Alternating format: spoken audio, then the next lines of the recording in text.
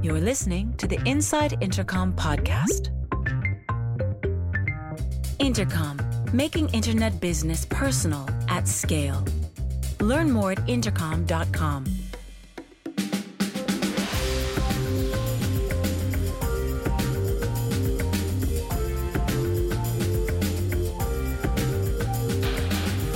I'm Adam Rissman, Content Marketing Manager at Intercom.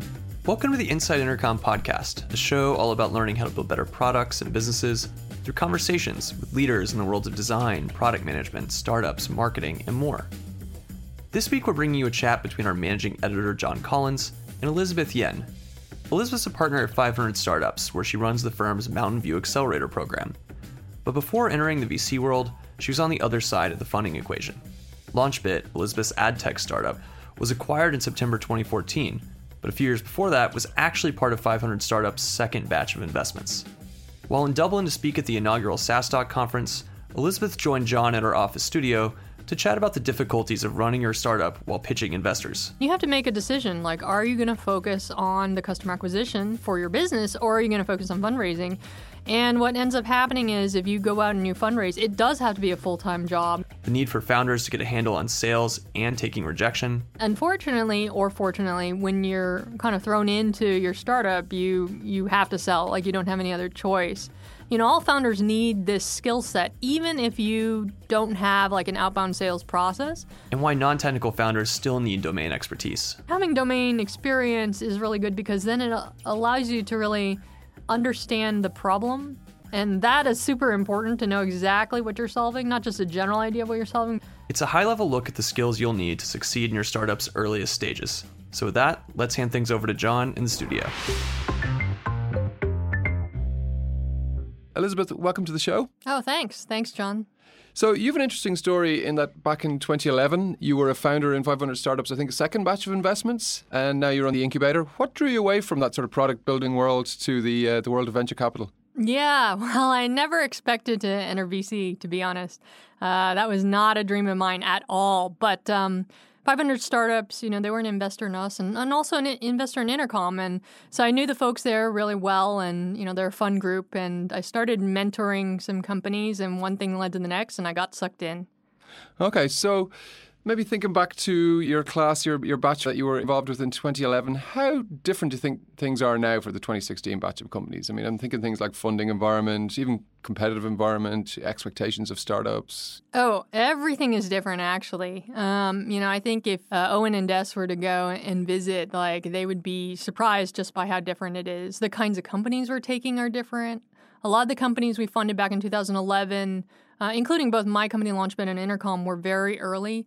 Nowadays, to get into the program, for most cases, like in a category like SaaS, you have to have some level of traction. There are companies coming in, actually a handful in every batch, that are doing over $1 million run rate of revenue. So it's actually a later stage program now, and to that end, we actually offer customer acquisition help. We've hired a whole team of coaches to go in and help. So that's the biggest difference, I'd say. But, I mean, there's even carpet now, and back then there wasn't. Carpet, definitely. You know, you've hit the big time when you've got carpet. Exactly. What hasn't changed? And I'm thinking maybe even more like the macro environment rather than necessarily 500 Startup itself. What hasn't changed, though, in those sort of 5 years that you thought might have for the startups that you're seeing? Yeah, I mean, I think from a funding perspective, back in 2011, actually, the funding environment was very good. I don't think people appreciated it back then because fundraising is always hard. But even to this day, even though there's a lot of chatter on the internet about how, oh gosh, you know, investors are tightening their belts and they're not investing as much. I mean, the reality is fundraising has always been hard. It continues to be hard, but there is still a lot of money out there. And I suppose, having been on both sides of the coin, many of our listeners are in early stage startups. So if they're not fundraising now, they're probably going to be fundraising pretty soon. That's the way it goes. What's the most important piece of advice you'd give them? Oh, gosh. There are a lot of components of fundraising. But, you know, I think at the end of the day, the thing to keep in mind about the investor mindset is they're looking to fund growth. And so ultimately, you want to tie whatever story you've got to growth. Like maybe it's you have an understanding of how much it costs to get a customer and how much those customers are paying. Tie it to that. Like I can use your money, your whatever, $100,000 to buy X number of customers and the payback will be Y. Like that's a super strong story. People don't want to hear about, I'm going to hire 10 people. So what? Like tie it to growth. I think Dave McClure tweeted recently, I think he was talking about, if you're saying you want $1 million to build a sales team, you got it the wrong way around. You should be building a sales team so you can get $1 million investment or $1 million in revenue. Yeah, exactly. And I think his point was a little bit misconstrued by some people, but the point is exactly this. Investors want to understand what is the growth story here.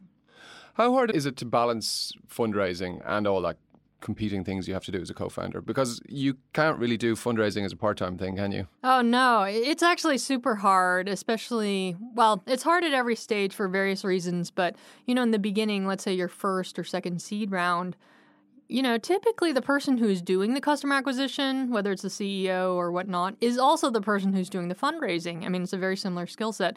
And you have to make a decision, like, are you going to focus on the customer acquisition for your business, or are you going to focus on fundraising? And what ends up happening is if you go out and you fundraise, it does have to be a full-time job. And I kind of talk exhaustively about that on my blog, which I won't belabor here. But that means that you need to have whatever team you've got. Maybe it's just one co-founder to help you fill in while you're out. And that's tough. I mean, you literally have to think about what things are going to have to be paused while you do this and figure out how they're going to be covered. I mean, it's almost like arranging holiday cover. Oh, yeah, for sure. For sure. What did you enjoy most as a co-founder that maybe you miss in the investment world? I mean, in the investment world, even though we do coaching in the seed program, like it really isn't the same as building a company. And so you miss out on, all aspects, the actual building of product, building of teams. And I think at the end of the day, you also miss out on all the highs. Certainly most startups are mostly lows, but you miss out on all the highs. Like they're not the same when you watch your portfolio company go through an awesome moment. Although when you get a return on your investment, I'm sure there's a little feeling of that. But to be honest, like that, that doesn't happen for like 10 years, an actual return. I mean, you guys are flying high and you're a great example of a flying high company, but you guys are still a private company and a private independent company. So it takes a long time to build a great company. You also run a boot camp of sorts that you call Rejection-a-thon, which I was looking at the other day. It's kind of very interesting, like this idea that you put yourself in casual situations where you make yourself uneasy. I mean, I think you give an example of going to a Burger King or somewhere and trying to order a cheeseburger without cheese or meat. And the idea being, I suppose, that you just learn to deal with rejection. I mean, you kind of say it's a key thing that you just have to get used to as a founder. I mean, there's no sort of fast way to get to this stage. Yeah, so Rejection-a-thon, which is a sort of side project of mine, it's an event I've done a couple of times now. And for that event, you just put yourself out there. And really the impetus was from when I was starting LaunchBit. I come from an engineering background, so sales, I had no background in sales, no inclination to do sales. And unfortunately, or fortunately, when you're kind of thrown into your startup, you have to sell. Like you don't have any other choice. And so that was the situation that I was in, and I was extremely scared to even just talk to anybody, let alone sell ads, which is what I had to do. And over the course of the next few years, I actually became pretty good at it. But I figure that, you don't have to do a startup for a few years to try to build a thicker skin. So that's kind of why I started this. But I think, all founders need this skill set, even if you don't have like an outbound sales process, like even for fundraising in itself or, talking with potential partners or whatnot, like, or even just hiring people. Like this is a very useful skill set for founders. So what kind of fun things do you do? I mean, does anything get illegal or, what kind of situations do you try and put people in then to give them that feeling? Yeah, so nothing's illegal, but some of these things will definitely put you out of your comfort zone for various reasons. So one thing is that's just really plain hard to do is to try to borrow $50 from a stranger and then return it. So that's just very difficult. But then there are also like weirder things, like ask somebody to smell you to make sure that your deodorant is working. So it's, kind of ranges, but it's all a little crazy. And, frankly, we put everyone in teams for this event, so it's a little bit easier and people can kind of support each other. I mean, there's no way individuals would just do this in their free time. On your blog, you write a lot about how to get the attention of investors, like very nuts and bolts, the best way to do it. And in a slightly It's reminded me of being a journalist and advising people on how to get the attention of someone who's really busy, they're time poor. And it really seems to boil down to be persistent, but don't be a dick about it. Is that what you see? Yeah. I mean, I think being persistent is great, and actually investors like it, so don't feel like you're bothering them. I think what I would not do is, say, hey, why haven't you responded to my email or anything like that? Just pretend that they never got your email. And, chances are, actually, they probably didn't read your email because you'd be surprised, like, the number of emails that just, flood, say, my inbox, like, every day. And I'm pretty on top of my email, but it's just hard. Do you think is email even the best way to get a VC's attention these days? I think you have to try a lot of different channels. So for some VCs, it is email. But for others, investors are on all the channels because it's their job to stay on top of all of these channels. So you've got people on Snapchat, Facebook Messenger. I get pings on Facebook Messenger. Pick up the phone, everything. So I would kind of just try them all. If you're still use the phone. Yeah. Well, I mean, a lot, especially for like the Sand Hill VCs, like Sure. They all still have an office with a dedicated phone and an EA and whatnot, so you can still get through. Just before we continue with today's episode, I wanted to let you know that episode 2 of Offscript, our new series of candid conversations with Intercom, all about the extraordinary AI-driven transformation we're currently experiencing, is out now on YouTube. Here's a teaser featuring our Chief Product Officer, Paul Adams, discussing AI-first customer service. The best place for me to start is that technology only moves in one direction. Once you go through these before-after moments, you never go back. AI has clearly already shown us that it can help in transformational ways. It has given us a new way to do customer service, and that new way is AI first. The business that provides incredible customer service is the business that will win. And the earlier that people lean into this completely new mindset, the earlier they can deliver this incredible holy grail type of customer experience. It's a huge opportunity for businesses to literally change how people think about them. It's just a matter of time. That's all to come on episode 2 of Offscript. You can watch it on Intercom's YouTube channel right now, and we'll bring you audio versions of the episodes right here. Now, back to today's episode. You've been fairly vocal about all the things I suppose VCs do wrong, and I think you're quite on the record about wanting to be a fair investor. I mean, you guys raised $1 million for Launchbase, but you said you much preferred selling the product than trying to sell the company to investors. Selling the product to customers a lot easier. What kind of VC behaviours did you see that you found particularly sort of troubling? Well, everything. So there's my own personal experience, and then there's also, experiences from friends that I've heard of. So from my perspective at LaunchBit, I think probably the most egregious thing that I faced was when I was in a meeting one day with not a VC, but with an angel investor. I was pitching him on my company, and then at the end of the meeting, I said, so, what do you think? And I kid you not, he said, I don't want to say the wrong thing and call you a meek Asian woman, but I question how you'll lead a company of 100 people. And I had to just take a second to process this because I could not even believe what I was hearing. Like, I'd never heard anything like this before. And then my next reaction was like, oh gosh, I'd better come up with something good right now to respond to this because otherwise I will seem like a meek Asian woman. So, I mean, just things like that come up all the time. For other people, I know women who have been touched in inappropriate places. Like, that is not okay.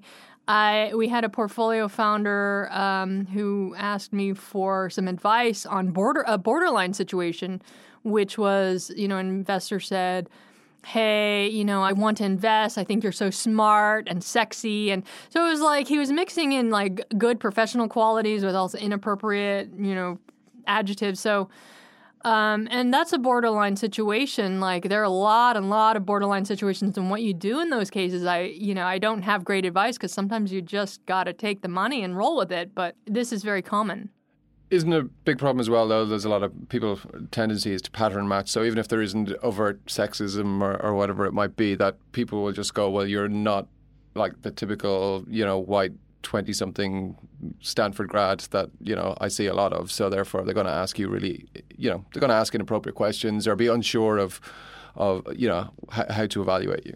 Yeah, I mean, I think there definitely is pattern matching. To be honest, actually, while I was pretty angry and obviously the comment that angel investor made to me was inappropriate, when I stopped to think about it, I realized in some sense he had done me a bit of a favor. As inappropriate as the situation was, he had done me a bit of a favor because maybe that's what other people were thinking. And so from that point on, actually, I made an extra concerted effort to be louder, sit up straight, use better eye contact. And actually, my fundraising process went a lot better from that point on. So there may be pattern matching happening there that other people, are just keeping to themselves.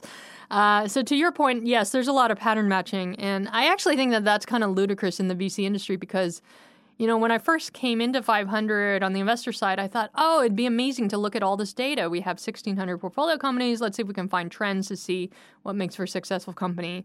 As it turns out, VC is all a game of outliers. Like, the very rare hits because, so many random things can happen and you just can't pattern match. And so that's sort of the irony of it all.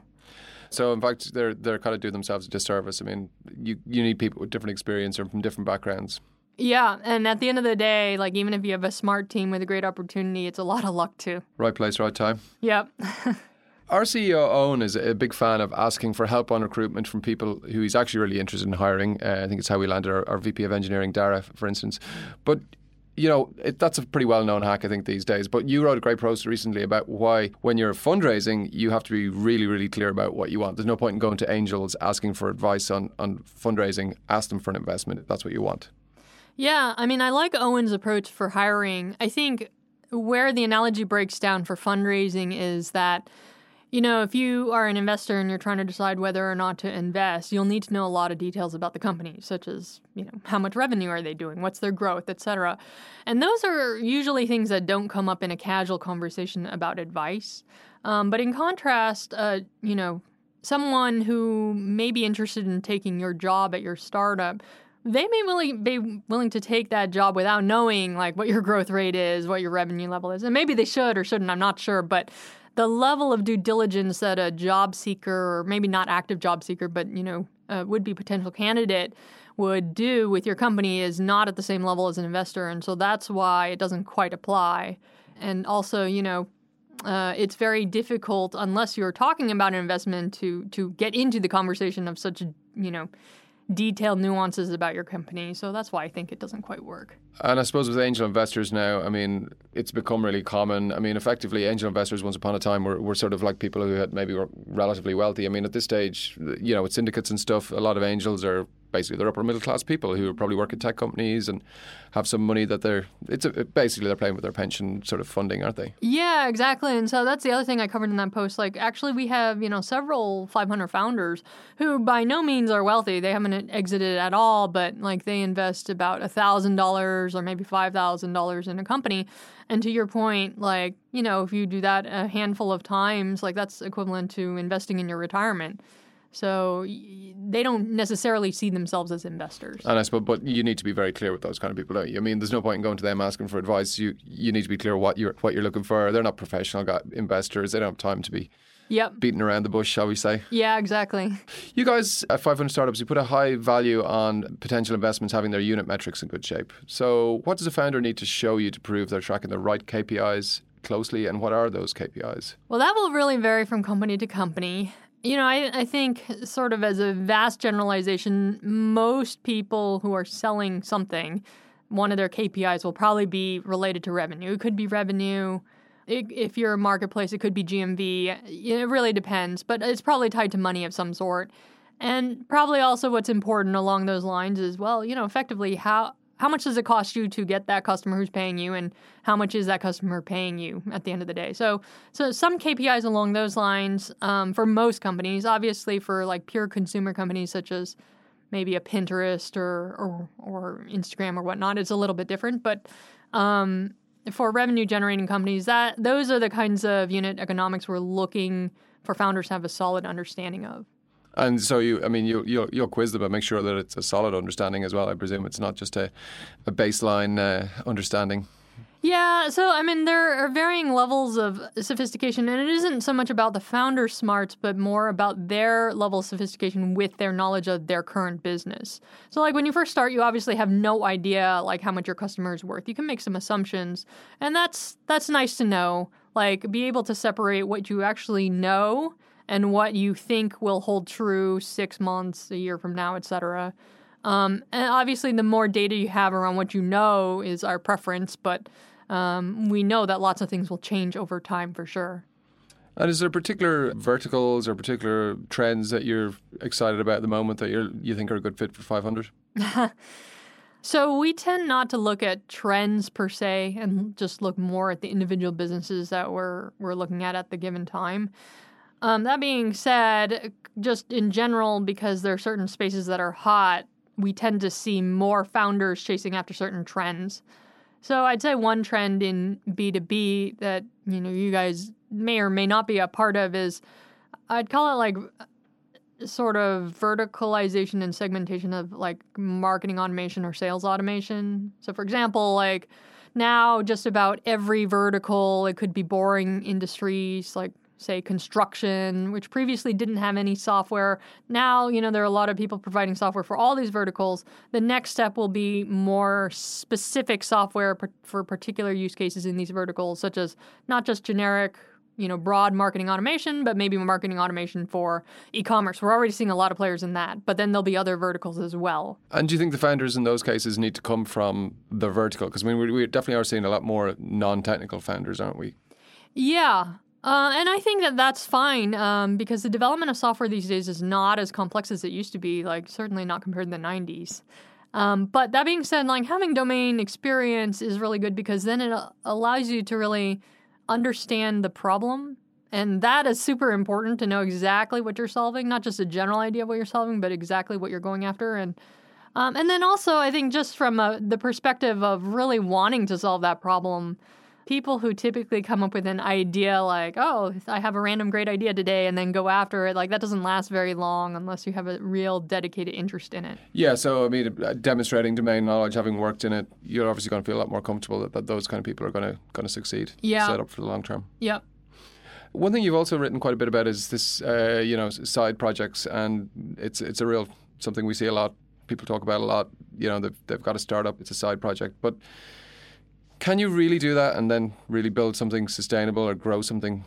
Is a side project just really a distraction? Well, so there are sort of two stages. One is you're working at your day job. Maybe it's some big, slow company and you are working nights and weekends on your startup. I think that's perfectly legit because like in the beginning, you don't quite know the details of what you're going after exactly.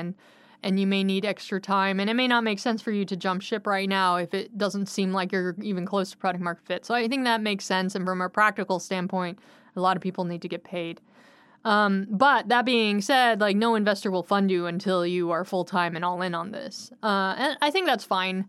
Some things just are meant to stay as side projects anyway as well, and that's something you'll discover too. But what I think is a little bit more risky is if you are running a startup and you also have a side project going on. Like, that's tough because your startup really needs your attention. I think where it makes sense to do a side project in that case is if your existing startup is not going anywhere and you need to pivot or experiment, then, of course, it makes sense. It's like you're kind of starting over, but this time with some baseline knowledge.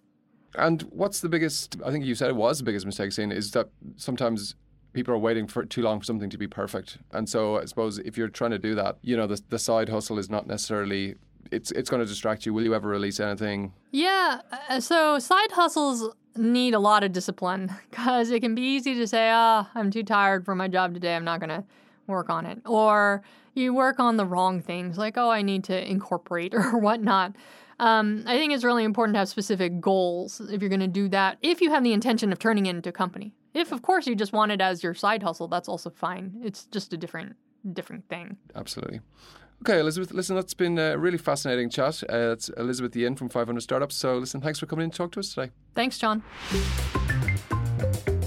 You've been listening to the Inside Intercom podcast. For more episodes, visit soundcloud.com/intercom. If you'd like to subscribe, search for Inside Intercom in iTunes or Stitcher. And for even more great content, check out blog.intercom.com.